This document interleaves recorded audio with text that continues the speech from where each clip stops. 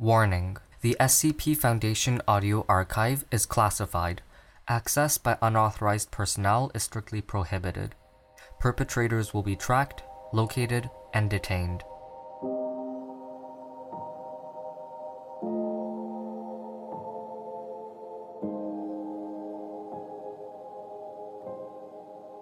The Turtle Shell. Item Number: SCP-107. Object Class: Safe. Special Containment Procedures. SCP-107 poses no immediate threat, so long as it does not come into contact with any liquid. As such, it is stored at Site-19 in a 5-meter square containment cell on a 1-meter high pedestal inside a clear Perspex container. Experimentation with SCP-107 is to be carried out at Research Area 06, a 484 km square, 22 by 22 km area of desolate land dedicated to this purpose. Anyone who attempts to activate SCP-107 outside of an approved experiment must be eliminated with any force necessary. Access to and removal of the object requires the authorization of 2 Level 4 personnel and the approval by said personnel of a full experimental procedure. Should SCP-107 become active while within Site-19, 2 Class D personnel are to remove it from the site via one of the item transport trucks in Loading Bay-02. This procedure must be followed regardless of a substance that activated SCP-107, given the unpredictable nature of the item's effect on plant matter. SCP-107 should only be returned once precipitation has ceased completely and any abnormal plant growth has either been neutralized or contained for further study. Description: SCP-107 resembles a top section of a hollow turtle shell. The shell is composed of a hardened biological material of unknown origin. Despite its appearance, whether this material is derived from a shell of a standard sea turtle is as yet unknown. The item is completely inert until the inside of a turtle shell comes into contact with a liquid. When it does so, said liquid appears to be absorbed very quickly. Where the liquid drains to is unknown, given the lack of visible pores on the inside of a shell.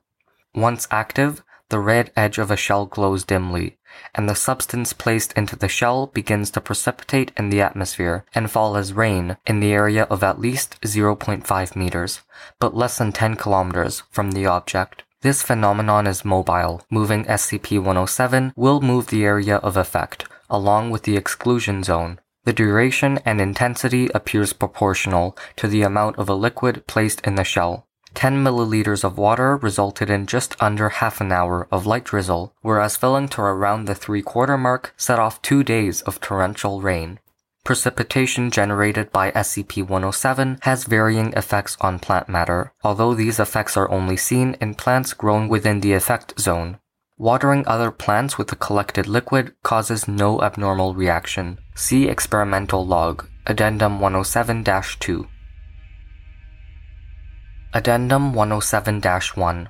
SCP-107 was discovered by an archaeologist, Professor M., in what is now Ethiopia, buried alongside what appeared to be a tribal shaman. Carbon dating performed on the shaman's bones gave an age of around 18,000 BCE. SCP-107 proved resistant to all attempts to obtain a sample, and therefore no concrete origin date can be determined. The Foundation became involved after intercepting reports of strange weather events at the dig, accompanied by unusual plant growth. Addendum 107-2. Below is a log of all tests carried out by SCP-107. Feel free to test reasonably safe liquids with SCP-107 and log your findings here. Please note that you will be responsible for anything that results from the test. We need all the data we can get from this oddity.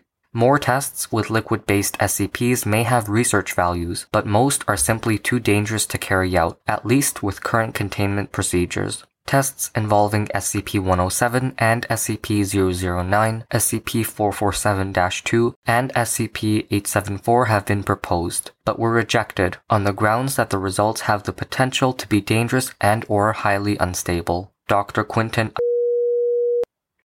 Input: 10 milliliter standard tap water. Result: light rain fell over the test site for 27 minutes. Tests on the water showed that it had no unusual properties. For at least 2 weeks after the test, grass at the test site was seen to grow at a much increased rate, and the resulting plants were a richer green in color than those unaffected by the rain. Further procedure: a sample of the rain was collected and used to water various other plants outside of the test site. Result: no effect was observed.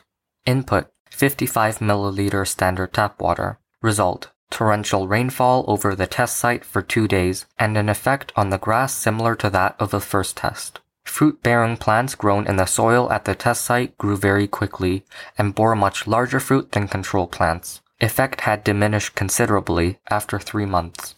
Input: 4 centimeter cubed block of wood. Result: no effect observed. Input: 20 steel ball bearings of radius 2 millimeters. Result: no effect observed. Input: 10 milliliters human urine. Result: urine rained on the test site for 27 minutes with moderate intensity. Grass at the test site began to die, and any other plant species moved to the test site began to grow stunted passive pitcher insect traps incapable of actually digesting insect matter. Subsequent input: 20 milliliters of human urine. Result: urine rained on the test site for 3 hours and 42 minutes with slightly greater intensity. Non-grass plants grew larger, stronger pitcher traps capable of digesting small rodents. Input: 10 milliliters of human blood, extracted from a Class D test subject. Result: a substance proven afterwards to be human blood with the same genetic makeup as a donating subject fell on the test site for 27 minutes. Grass at the test site appeared to die on contact with the blood and began rotting within minutes. Any non-grass plants planted in resulting soil began to mutate and grow large, greater than 20 centimeters across, carnivorous organs similar to those of a Venus flytrap. When approached by Class D personnel, the plants were seen to. These organisms began to grow back after 2 weeks. Further testing with bodily fluids considered unwise. Input: 10 milliliter water with 5 grams of steel ball bearings. Result: water was absorbed by SCP-107 and the standard reaction was observed in plant matter.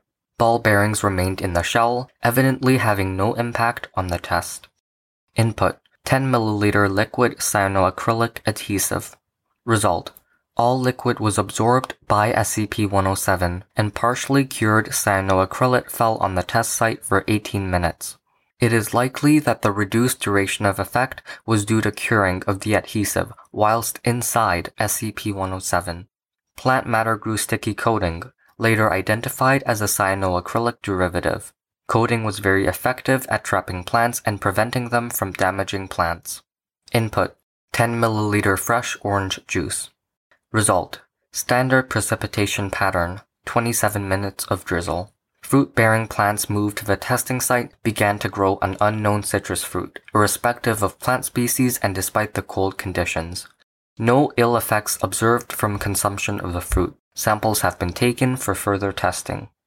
Input: 2 milliliter human saliva provided by a Class D test subject. Result: substance later proven to be human saliva fell on the test site for 8 minutes. Non-grass plants moved to the test site grew small, 2 to 5 centimeter spherical sacs along stems or thin branches. When the plant was approached by the test subject, the sacs violently expelled a saliva-like liquid towards the subject. Subject reported no illness or injury. Augmented plants began to die within 3 days. Input: 10 milliliter 9.999% isotopically pure heavy water. Result: standard precipitation pattern, 27 minutes of drizzle. Mass spectrometry of samples revealed a deuterium abundance of around 154 ppm, which is standard for natural water. Input: 5 milliliters of elemental mercury. Result: sample began to be absorbed but was then re-exuded.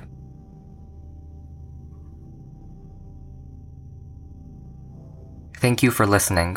Intro music for this episode was from Punch Deck. You can find more at soundcloud.com/punch-deck. Additional music was from Mayu.